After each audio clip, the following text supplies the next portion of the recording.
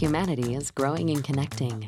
Tomorrow's world needs more energy from more places. But to find our net zero future, we must overcome the natural constraints of many new energy sources.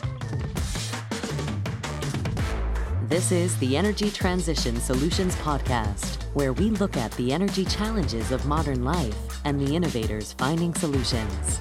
Join us for a low-carbon, high-energy conversation with your host, Joe Batir. The views of the host are his own and should not be viewed as those of any business, corporation, or government entity.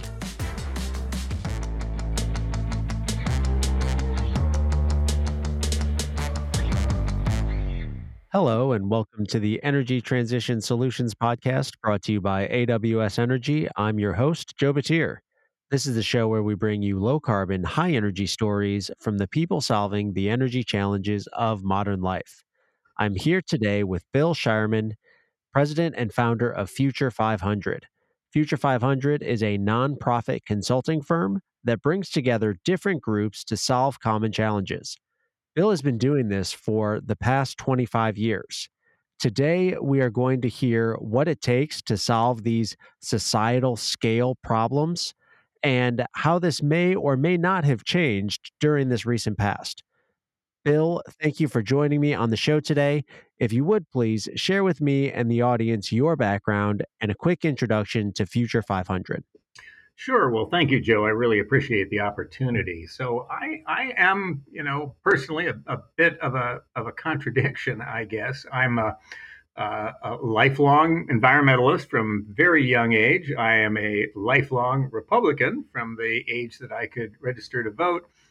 I have formed a series of mostly nonprofit and a few for-profit enterprises over time that are all aimed at bringing together people who love to hate each other in politics and in the environmental movement and social justice movement and so on.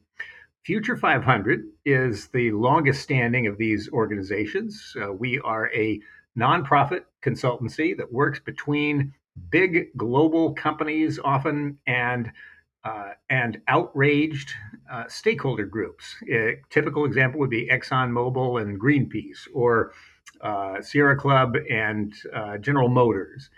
These are companies that are often demonized for environmental or social social issues, and we bring them together with their critics and establish a human relationship where we can actually work on solutions together.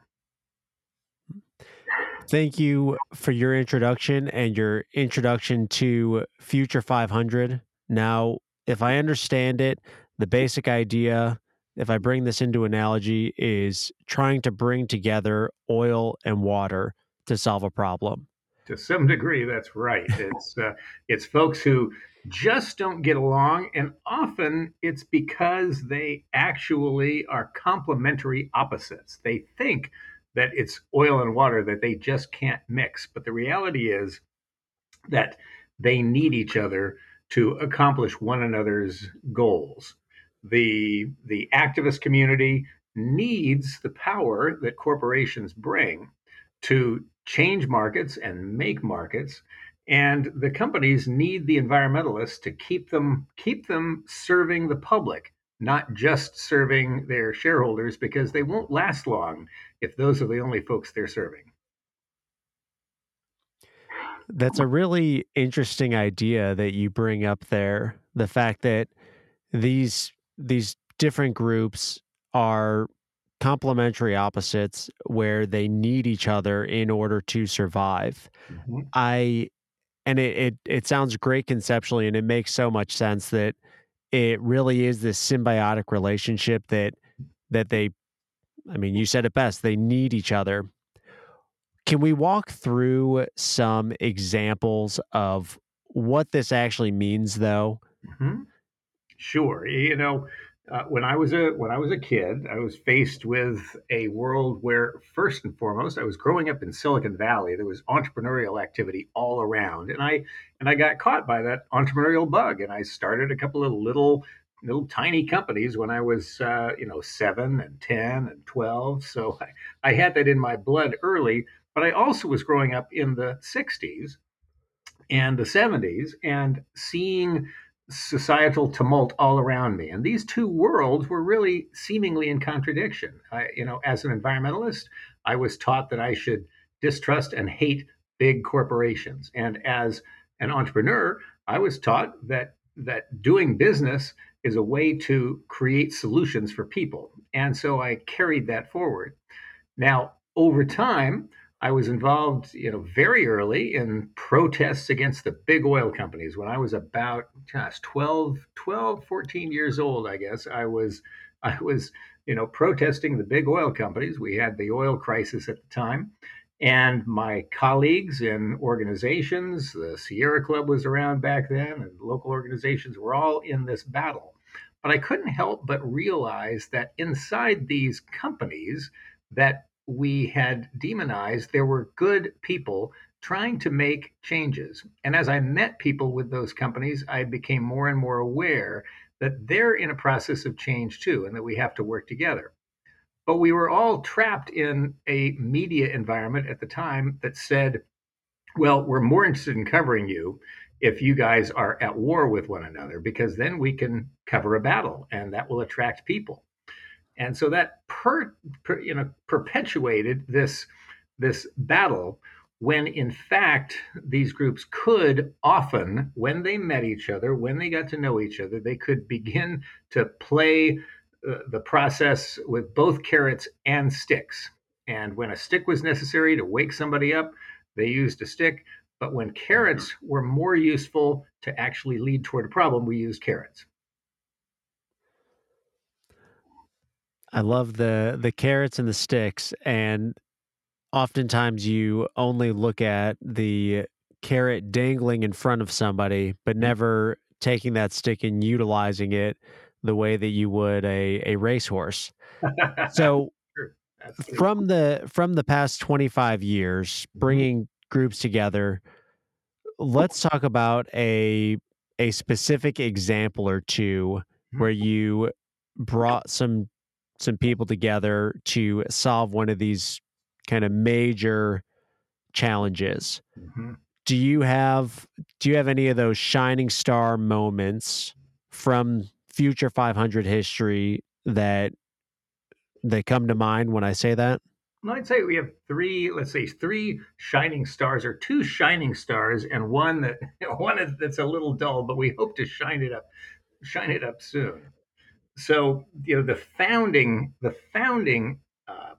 campaign for Future 500 that brought us into existence was a global battle between the Mitsubishi companies on one hand and groups like Rainforest Action Network and Greenpeace on the other. Now, the activist groups had targeted the Mitsubishi companies because they were involved in timber harvesting, or so they thought. But it was really a particular one of 40 some different Mitsubishi companies that was engaged in timber harvesting. And the companies that they were targeting were the auto company and the electronics company. Now, they are related to one another. They've got some crossover board members and so on, but they weren't really the same company. But it worked for the activist groups because this was a brand name, and Mitsubishi, was a globally known brand name. And so it was an appropriate target for them because one of the companies was indeed involved in timber harvesting, and the other companies were vulnerable to a public hit. So they attacked the companies as the world's largest, destroyers of rainforests, and they were in there with like 2% of the market or something. So they weren't really the largest, but they were fairly substantial. And we entered into the situation and realized after talking to both sides that, look, these guys are in battle because, on the one hand, the environmentalists want to save the rainforests, and this is how they get publicity, and this is how they generate enthusiasm and bring in volunteers and bring in money. This is how they do their job. But the demands they've made of these companies, Mitsubishi Motors, Mitsubishi Electronics, they can't really do much about it. Now, those two companies then, and we helped them to engage with the third company, the Mitsubishi, forestry company, And indeed, the forestry company, with some pressure from both the environmentalists and their colleagues in the industry, did make changes to their forestry practices. But we realized pretty early on that even though we were successful as a group in making changes, that the companies, Mitsubishi Motors and Mitsubishi Electric, could actually do much, much more to save rainforests if they used their power as brands. So we worked with the companies to use their brand power to motivate their supply chain, all the companies in their supply chain, to begin to use sustainably harvested timber. Now, at this time, there was nothing on the marketplace that was called sustainably harvested timber. Now there's plenty of things, but this was the first time that companies began to ask their supply chain to provide sustainably harvested timber. And it led 400 other companies to make the same request. And so the sum result of our joining these groups together outside of a war, but inside of a collaborative enterprise, was that we began the market for sustainably harvested timber. And that led to certification standards. And now we have dozens of these certification processes for forestry. And it brought that whole network into existence. So that was the defining event that brought Future 500 into being. Now we've had some others, and some of them have worked extremely well, and some of them haven't gone where we want them to quite yet. And I'd be happy to talk about those as well. One question on this Mitsubishi example. This sounds like it was clearly bringing together these two groups to find common ground and solve this essentially bad PR stunt that was occurring, that was trying to change one company's image and one company's timber harvesting practices. Mhm. From that angle, I could see, as you point out, there can be a little bit of ground gained in any one specific Mhm. environmental issue or one specific social issue. But through this process, you ultimately changed the trajectory and the practices of 500 other companies, you pointed out. Mhm. This sounds like a reactive solution that had significant dividends on the backside. Mhm. Is there ever a time, or are there specific projects you see where you are being proactive, seeing the problem, and now trying to bring the groups together to solve that problem? Sure, absolutely. And we think there are several problems on the table right now that we are actively reaching out and getting in between the adversaries on each side to with the vision of creating global solutions. One of these is plastic proliferation, the vast waste of really billions of tons of plastic that end up in the natural environment. And then, of course, familiar to all of us is climate change itself and the emission of carbons into the atmosphere. These are both issues that could be readily solved if people were simply getting together rationally and mapping out how to solve the problems to the benefit of virtually all the players. Unfortunately, politics is not a rational, active environment except for the political industry itself, which profits a great deal from the continuing warfare between big oil companies and big environmental groups. And frankly, the war to protect climate and the war to fight plastic is more profitable for the media and the political industry than is the resolution of the problem. And that's the primary barrier that we're facing right now. So that sounds like a significant issue in itself, and it sounds like a almost as we're talking, it sounds like a fundamental shift in what I've experienced, and I've been alive just a little bit longer than you've been doing this. So I am definitely the greenhorn here. But I guess, is that fair to say that it almost is? Previously, you were able to be reactive at these situations, whereas today it is almost like there are these large situations that instead of trying to solve it, it almost sounds like what you're saying is the situation has become the moneymaker. Very much so. It's the the war is so profitable to a very few interests in the middle that we simply dive deeper into the war. Let me give you an example. So, 12 years ago, we were working between Greenpeace and ExxonMobil, and we were working with their attorneys, their policy folks, and we worked with each of these groups separately to develop what would be a federal carbon tax, a 90% revenue neutral tax on carbon that would cut payroll taxes and replace them with a fee on carbon. We developed through them. Now, they wouldn't sit down together in the same room, but they would engage separately, and we engaged with them and came forward with exactly the same federal policy. Both sides could endorse and support the very same federal carbon tax. That was 12 years ago. So now that, according to traditional politics, that should mean that, hey, we've got a solution here. And they should be able to take that to Congress, and Congress should be able to say, look, we've got both sides. They're together on this. Let's pass this into law. Well, we didn't do that. Why didn't we do that? Because the idea of ExxonMobil and Greenpeace actually working together and supporting the same policy was simply not newsworthy and was not credible based on the narrative that dominated the media.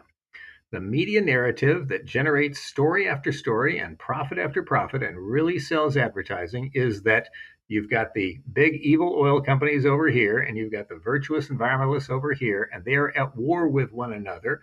And there's no way that the companies will ever agree to what the environmentalists are demanding. The reality was both sides knew what needed to be done, both sides laid it out, and they could agree to that.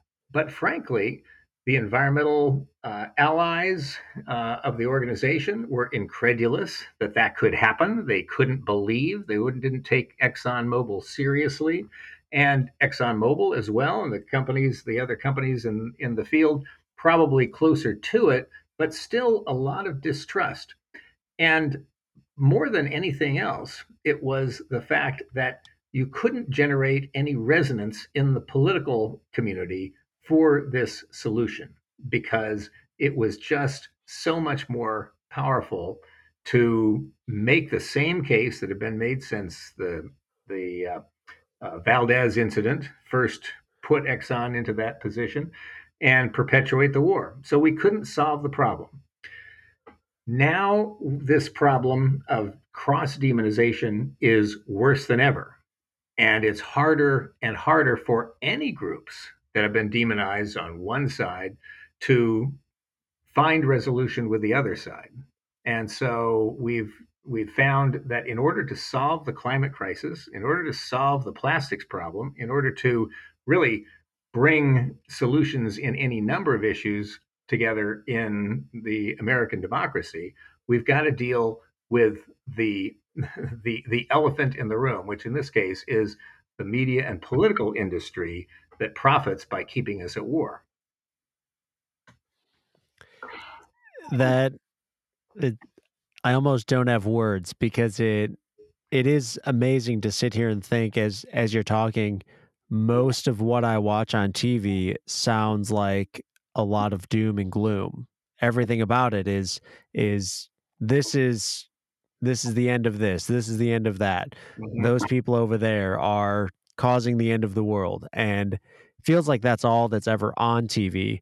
But it it is hard to think that both a large company like ExxonMobil and a large environmental organization like Greenpeace could actually come to an agreement in a way that would not only what it sounded like was potentially increase taxes for certain groups or certain companies, but then also be something that is clearly a large societal benefit. Mhm. Yeah, and in this case, it was an extremely low cost model because all you're really doing with pricing carbon, and this is why it makes so much logical sense and helps to drive an orderly transition to a low carbon, net zero carbon economy. All you're doing is ceasing the destructive practice of taxing things we like. You stop taxing income, or you stop taxing, savings. You stop taxing goods, and instead you tax pollution in any form. Now you can do this with carbon. You can do it with nitrous oxides or sulfur dioxides, or you can charge a fee for plastic waste and so on. There's lots of ways to do this, but it's a logical, low cost way, and you simply balance that out with by reducing other taxes. So it would be good for every American worker to have their pay increased by eliminating the employee paid payroll tax. It gives everybody in the country a raise. Now they have to pay a little bit more for their gasoline, but they can make the choice then about how much oil to use, and that's the magic of these solutions. But they don't work in the political marketplace for two reasons.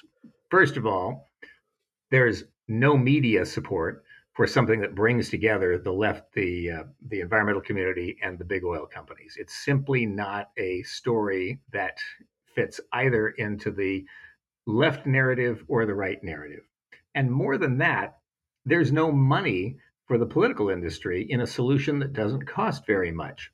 A revenue neutral carbon tax doesn't leave a lot of money to pay the I guess the toll gates throughout the political process to get legislation through. And so invariably we see that these low cost solutions are not considered in our democracy because they just don't cost enough, and that's what has caused this continuing problem with climate.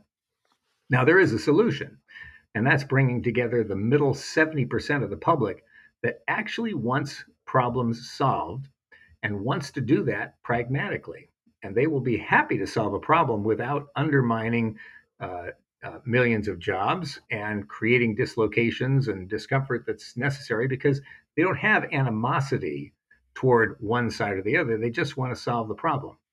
But the middle 70% of us don't get very much airtime in the media. People who get airtime in the media are the extremists at one end or the other, who are absolutely convinced that each other are the enemies. And so we're playing this odd game where we're just watching the far right battle the far left. And if we're inside the left, the only thing we ever hear about the right are the very craziest folks. And if we're inside the right, the only thing we hear from the left are the wildest ideas from the left. And we think those people are to blame for everything. And we're driving it ourselves in this click heavy digital economy. There's a lot of thoughts here that I want to discuss, and these rabbit holes that I want to go down. But I think there's one overarching idea we've been talking about, and that is media and money. I want to touch on the money part because you keep saying this is a low cost solution and talking about how this is going to benefit everybody. And the idea here is this way to, I guess the whole idea is, how do we transform to a low carbon society? And what I'm wondering, because something I see a lot, again, on social media, but what I see a lot is that switching to a low carbon business model or a low carbon society is ultimately not profitable, and it's ultimately going to make life worse. And to me, what you're saying is that is one of those social media, maybe misinformation campaigns. Mm-hmm. Of course, it depends on how you do it. You can force a transition to low carbon by slowing down the economy and by putting companies out of business and by causing havoc, or you can transition to a low carbon economy by using new and emerging technologies, by shifting to low carbon fuels, by expanding solar and wind power, by pricing pollution so that we gradually reduce it. It depends on how you do it. And unfortunately, the political process tends to put some of the worst ideas right on the table because they sell to both extremes. They provoke. If you put the Green New Deal, for example, which is it's a wish list for the hard progressive left. It sounds appealing on the left because it's a handful of promises of what government can deliver. Uh, but to the right, it sounds like socialism. It sounds like authoritarianism. It sounds like a government takeover. And we all know how badly government can spend money. So you get bad ideas like that. And then you get another set of bad ideas from the right saying, well, climate change isn't real.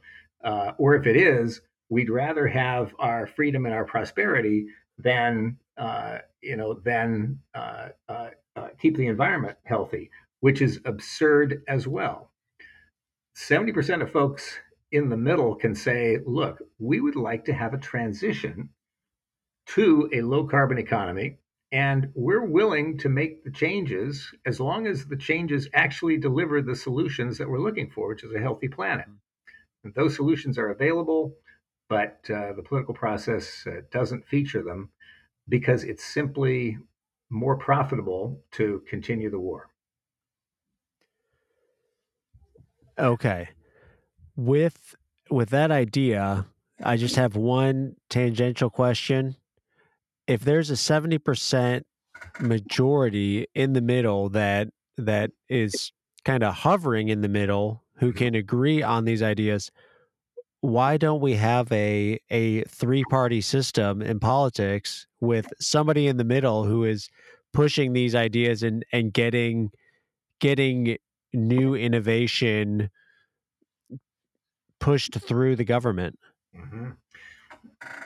There are lots of reasons for that. One set of reasons is that the one industry that really has not been disrupted since close to the founding of the country is the two-party political system.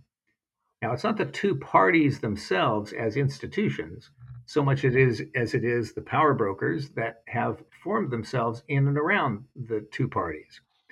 And when I say this, I don't want to demonize those power brokers either, because literally these days there are something on the order of 3,000 or 4,000 political power brokers who divide themselves half into the Republican community and half into the Democratic community. And they just follow what's good for their interests. They've created a political system where uh, district boundaries are defined mostly through gerrymandering to the advantage of whatever political party is in power at the 10-year mark. And they have established closed primaries where only their own party's voters can decide who is nominated. Now, both the Republican and Democratic parties themselves have shrunk in past generations so that the Republican Party is maybe 25% of the population, and the Democratic Party is maybe 35% of the population. And that means that inside the Republican Party, the most radical 15% of voters actually control the outcomes of those primaries. And in the Democratic Party, the most radical 20% or so control the outcome. And so those of us who are voters in the middle are constantly confused. How did we end up with such bad choices for our candidates from both our parties?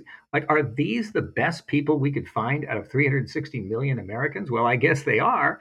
And they were forced to choose between inadequate choices because the political parties uh, uh, have created a situation where we don't really have a free and open democracy to choose what the candidates that the majority would like. Now, that's very profitable to political power brokers because by keeping the left and the right separated into now separate media chambers where we don't even hear the news from the perspective of the other side, and separate political environments where it's our extremists that have the dominant voice, we're now in a situation where the middle majority cannot rule, and that means that the power brokers can essentially auction off the $4.5 trillion that Congress spends every year, providing us with the services that we get. That is healthy for the political industry, but it's not healthy for the people. And it's not something that's orchestrated just by the left against the right or just by the right against the left. The battles that we have right now, between the forces of the right and the forces of the left are largely choreographed battles that don't even talk about the real issues that challenge democracy. They just talk about what is going to trigger extremists on both sides. It's fascinating. I don't talk about politics much, and I think pretty much never on the podcast. So I'm just sitting here soaking in all of this information and just aghast at what you're telling me. But I think, as I said earlier, one of the main themes here is money, and money as this incentive to not only keep the current systems, whether they are good or bad or broken or needed repair. The money is what drives them. And I think that money is going to continue to drive many of these systems, whether it's the political engine, whether it is private industry, whether it is societal change. So this has me wondering, how can we incentivize a low carbon future? How can we incentivize us as a society, as business, and potentially even the political engine? How can we incentivize that to move towards low carbon solutions as opposed to continuing this ongoing battle? Well, really, it's a simple process, and that is that the energy companies and the environmentalists need to work together. The reasonable folks on the left and the right need to work together. And in fact, we do need to create not a third party, because the system is really designed to to not work with a third party. We have the spoiler effect here, where whatever third party is established takes votes away from the party that is closest to it and ends up electing the candidates, the more extreme candidates of the party that's further from it. So that's not effective. But a third political force that brings a few of us together, as few as 5% of us together across the middle 70%, that is what can shift the profit incentive, if you will, in both the media and politics, away from the extremes and toward the center. So we need oil and gas companies, we need environmentalists, we need progressives, we need conservatives, people who have been taught to hate each other and distrust each other. We need a few of us to step into the center together and work out our issues and put real solutions on the table. That 5% has the power to change the outcome in any election, in any competitive district or primary across the country. So that's what we need to do.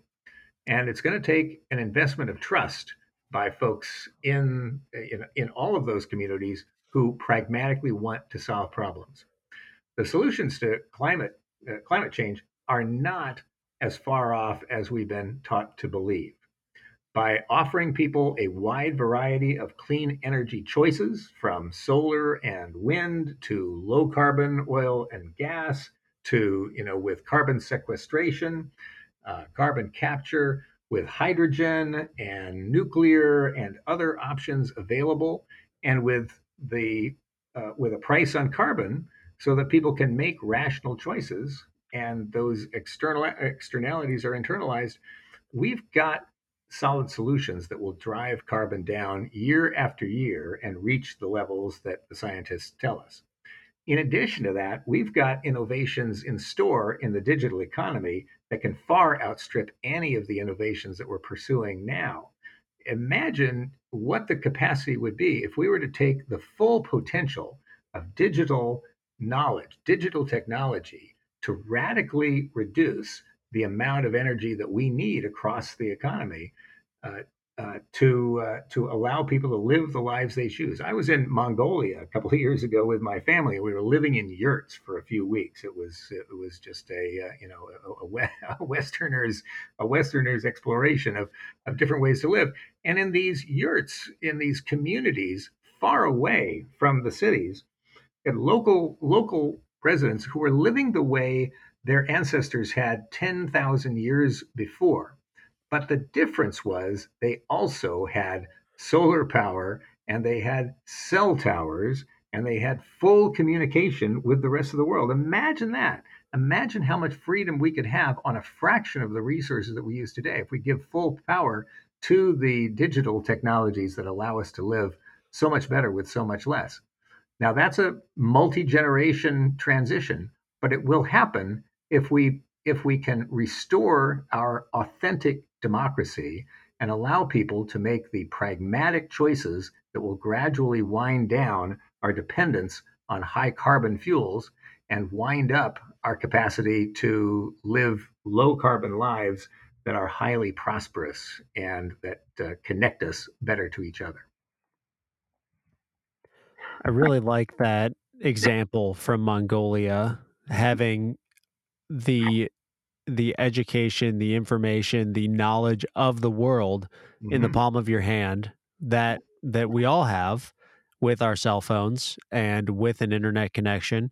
So we literally are in contact with everybody. And then also living a very simplistic life without a lot of the externalities and materials that we have today in Western culture, which are very nice. They're very comfortable.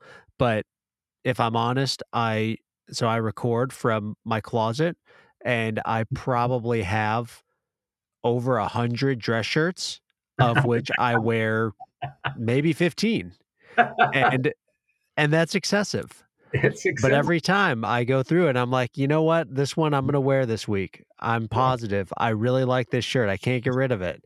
But Yeah. when was the last time? So We're all trapped. We're trapped in that, and I think a lot of our sense of disquiet and frankly the desire to consume so much is because we're just not satisfied that we have a place on the planet that is ours. We don't feel like we're connected to the environment, to our families, to our neighbors, to our community, to our nation, and that causes some disquiet, and it's causing some pain across our culture and our economy.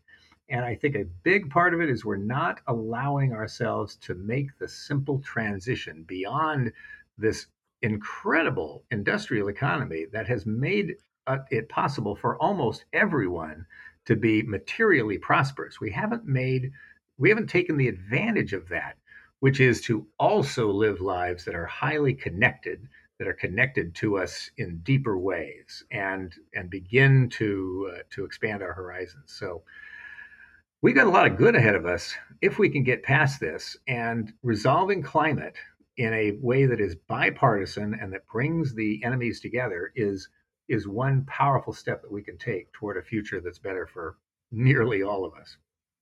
hmm, yep, I like that. So what do you envision a low carbon future to look like? What is that low carbon future that allows everyone to thrive as we do today in this wonderful industrial world that we live in, but then also has that added bonus of being a low footprint and low carbon intensity?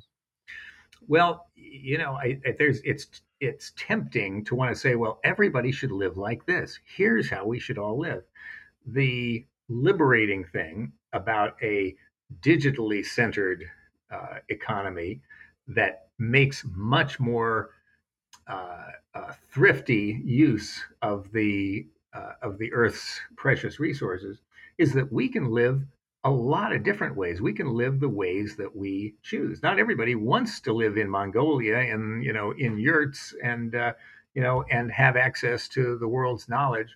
Some people want to be doctors in the city. Some people want to be, want to live lifestyles that are very close to the earth. And some people, like very different lifestyles. So we can live how we choose. Now, I like to look at nature as an example of how to live in a sustainable way. And what we see in nature's living systems, let's say the rainforest is is a place that is constantly short of energy. Sunlight is closed off by at the tops of trees. Not much reaches the ground.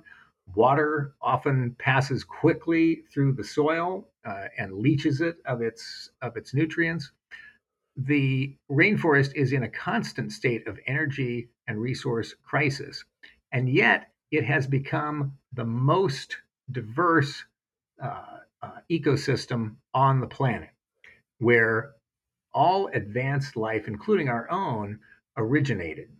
So we're living in a world right now that's very much like the early stages of a rainforest, where a single species is battling is battling for space, and that those species gradually evolve into new and diverse organisms that fill niches. And as they do that, new qualities, new properties emerge, and the rainforest becomes more and more diverse.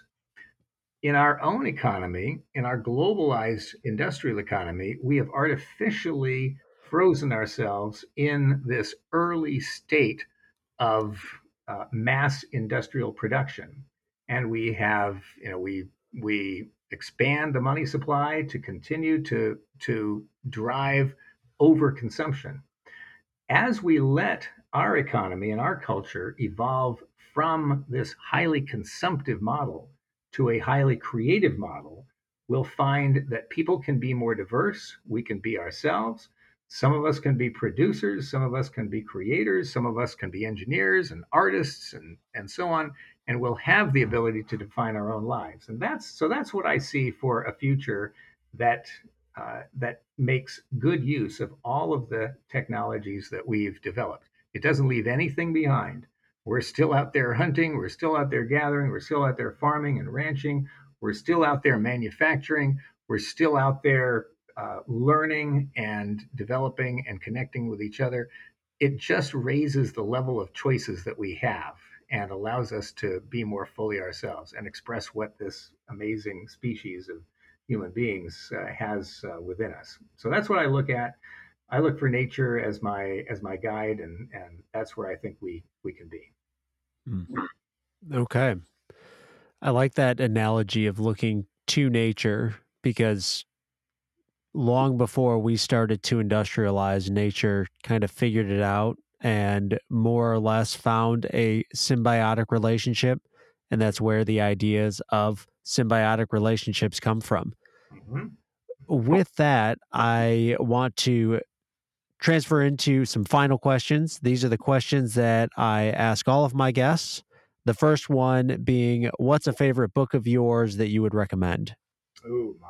Well, let's see. For this time, a classic that I have always recommended is Alexis de Tocqueville's Democracy in America, and I think now is a moment to revisit that, because Alexis de Tocqueville, a Frenchman who in the 1830s visited America with his colleague Beaumont, and produced an amazingly insightful portrait of what made America work. The qualities that he identified, our capacity to form voluntary associations with one another and to work together at the local level to solve the problems that we faced, these are qualities that we still have. And when we bring folks together at the local level, a lot of our partners have found that those qualities are still there. We can still solve our own problems. But we've begun to be convinced that we can't do that anymore, that we have to depend on a big, distant central government that will make the decisions for us, tell us how to live, and provide what we need. Uh, uh, Read Alexis de Tocqueville and Democracy in America, and it's an empowering exercise in rediscovering what it means to be an American in a democratic republic. Yes, I will have to add that one to the list. I think you're the first to recommend it, and it does sound fascinating. And especially now, as we look at the current state of affairs, looking back at kind of early stage what democracy in America was, sounds not only inspiring but also very informative. The next question: when will we be net zero as a society? I think we will be net zero around 2040, 2050. I think that we can't map out accurately how to get there from here. And this is one of the things that has made it difficult for energy companies to commit to reaching, let's say, net zero by 2050 or net zero by 2040. But I am confident that with the tools that we have from the digital economy, which have enabled us already to achieve radical resource savings, that as we begin to optimize those and shift from an economy that is fundamentally based on the extraction of resources to an economy that is fundamentally about the multiplication of knowledge and connection, that we'll find ways to live that are much more resource efficient and that we can make the transition. So I think we'll be there by the middle of the century. That's a It's a common answer, giving around 2050. I find it interesting that you are optimistic, or maybe that is realistic, while also very cognizant that it is very difficult to see the pathway. And I think it's interesting from the regard that it oftentimes, when you are developing a business model or a plan, you have your Gantt chart and you map out the entire project and the entire business model.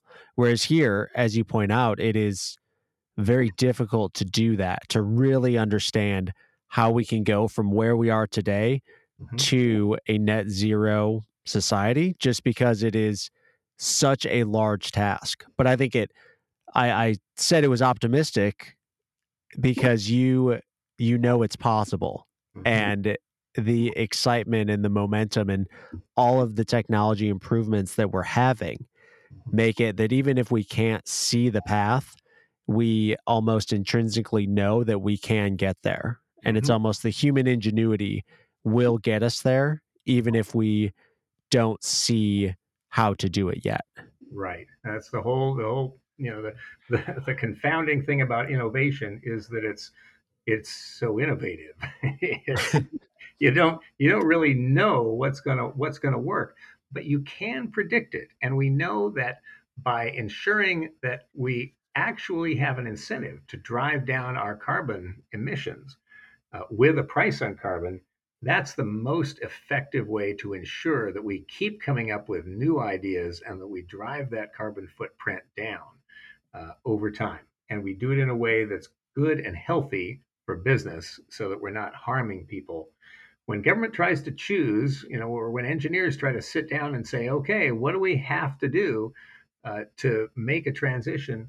We invariably make mistakes. We invariably demand demand changes that turn out to be counterproductive, that we just couldn't predict. We choose the wrong technologies. We choose the wrong application of those technologies. This authoritarian temptation that we constantly face to define our future and have experts impose it on us, it's just a fiction. And I think it comes from industrial thinking, where you really can plan a factory or a city, in that way. But we're moving into a much faster, more adaptive, more living economy now. And we need to look to nature for our examples. Nature uses feedback and adaptation. to move generally toward higher and higher levels of being. That's what we can begin to do as a human culture as well. Hmm. So now the last question, you actually get to ask me a question. Well, my question to you would be, how do oil and gas executives, in your experience, uh, uh, see the challenge that we face? Do they are they feeling that that they've been demonized and that they can't poke their heads out and actually propose real solutions, or do they feel like, hey, we're in this and we're willing to work across the aisle to make solutions happen? That is a interesting question, and especially relevant to our conversation here today, because I think a lot of the points that you've been hitting are very similar to what I would say with my answer.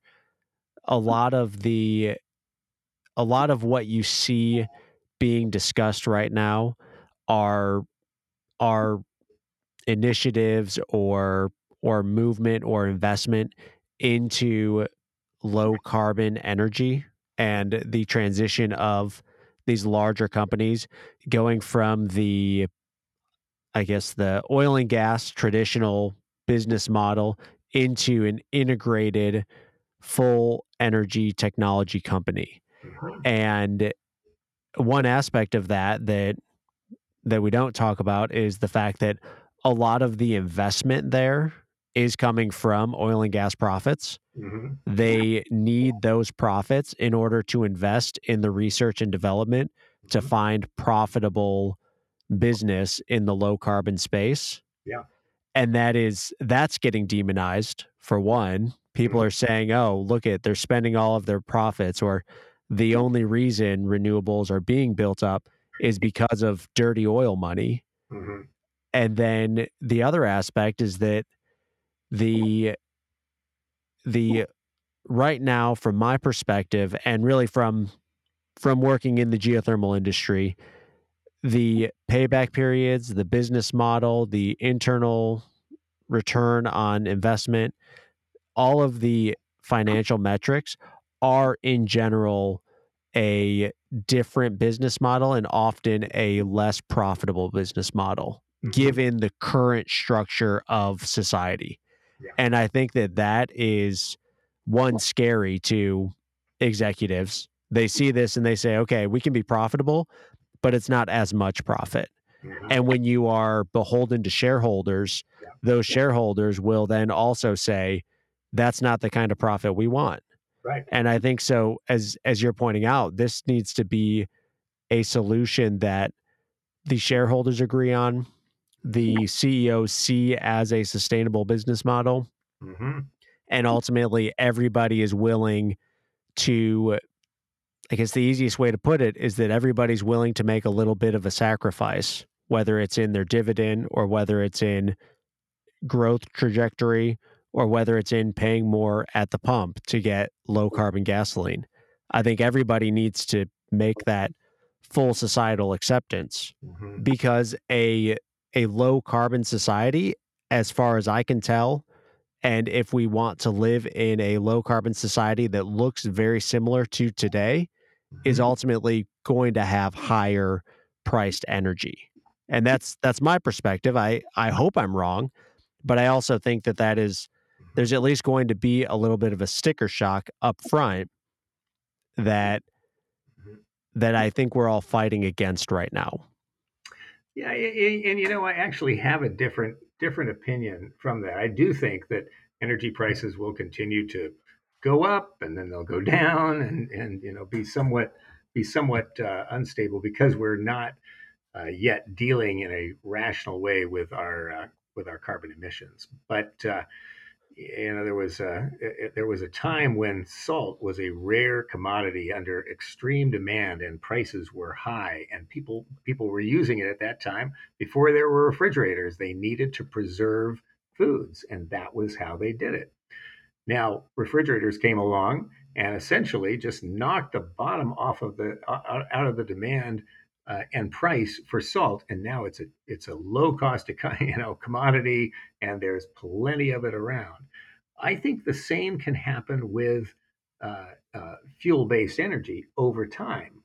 That with the power that digital technologies have to radically improve the amount of value we derive from every unit of fuel that we use, I actually think that there will come a time when energy prices are low, but consumption is also much lower than it is today, simply because we don't need that much. Now, we're going to have to adjust our systems of taxing and certainly our systems of rewarding, because we don't need an economy that rewards shareholders for doing things that are destructive to the planet or to people.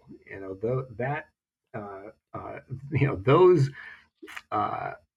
misfunctions of the economy do need to be dealt with. But as we deal with them, we're going to find that there's more prosperity out there available for more people, and a much greater diversity of lifestyles that we can live, simply because our diversity is good, and it's something that we're going to have the ability to express. So the transition may be challenging, but not nearly as challenging as if we fail to make the transition. Yes, I agree with that, and I like your take on it, that really it's going to be, the transition may be a little bumpy, but ultimately we should be able to find a smooth road ahead. And I agree with that. I think it depends on how quickly we can all come together and make these agreements and ultimately drive that innovation, because there are plenty of technologies and plenty of ways to get a consistent, relatively cheap electricity out there. And it's a matter of making that upfront investment and then optimizing and incentivizing low use. Yep.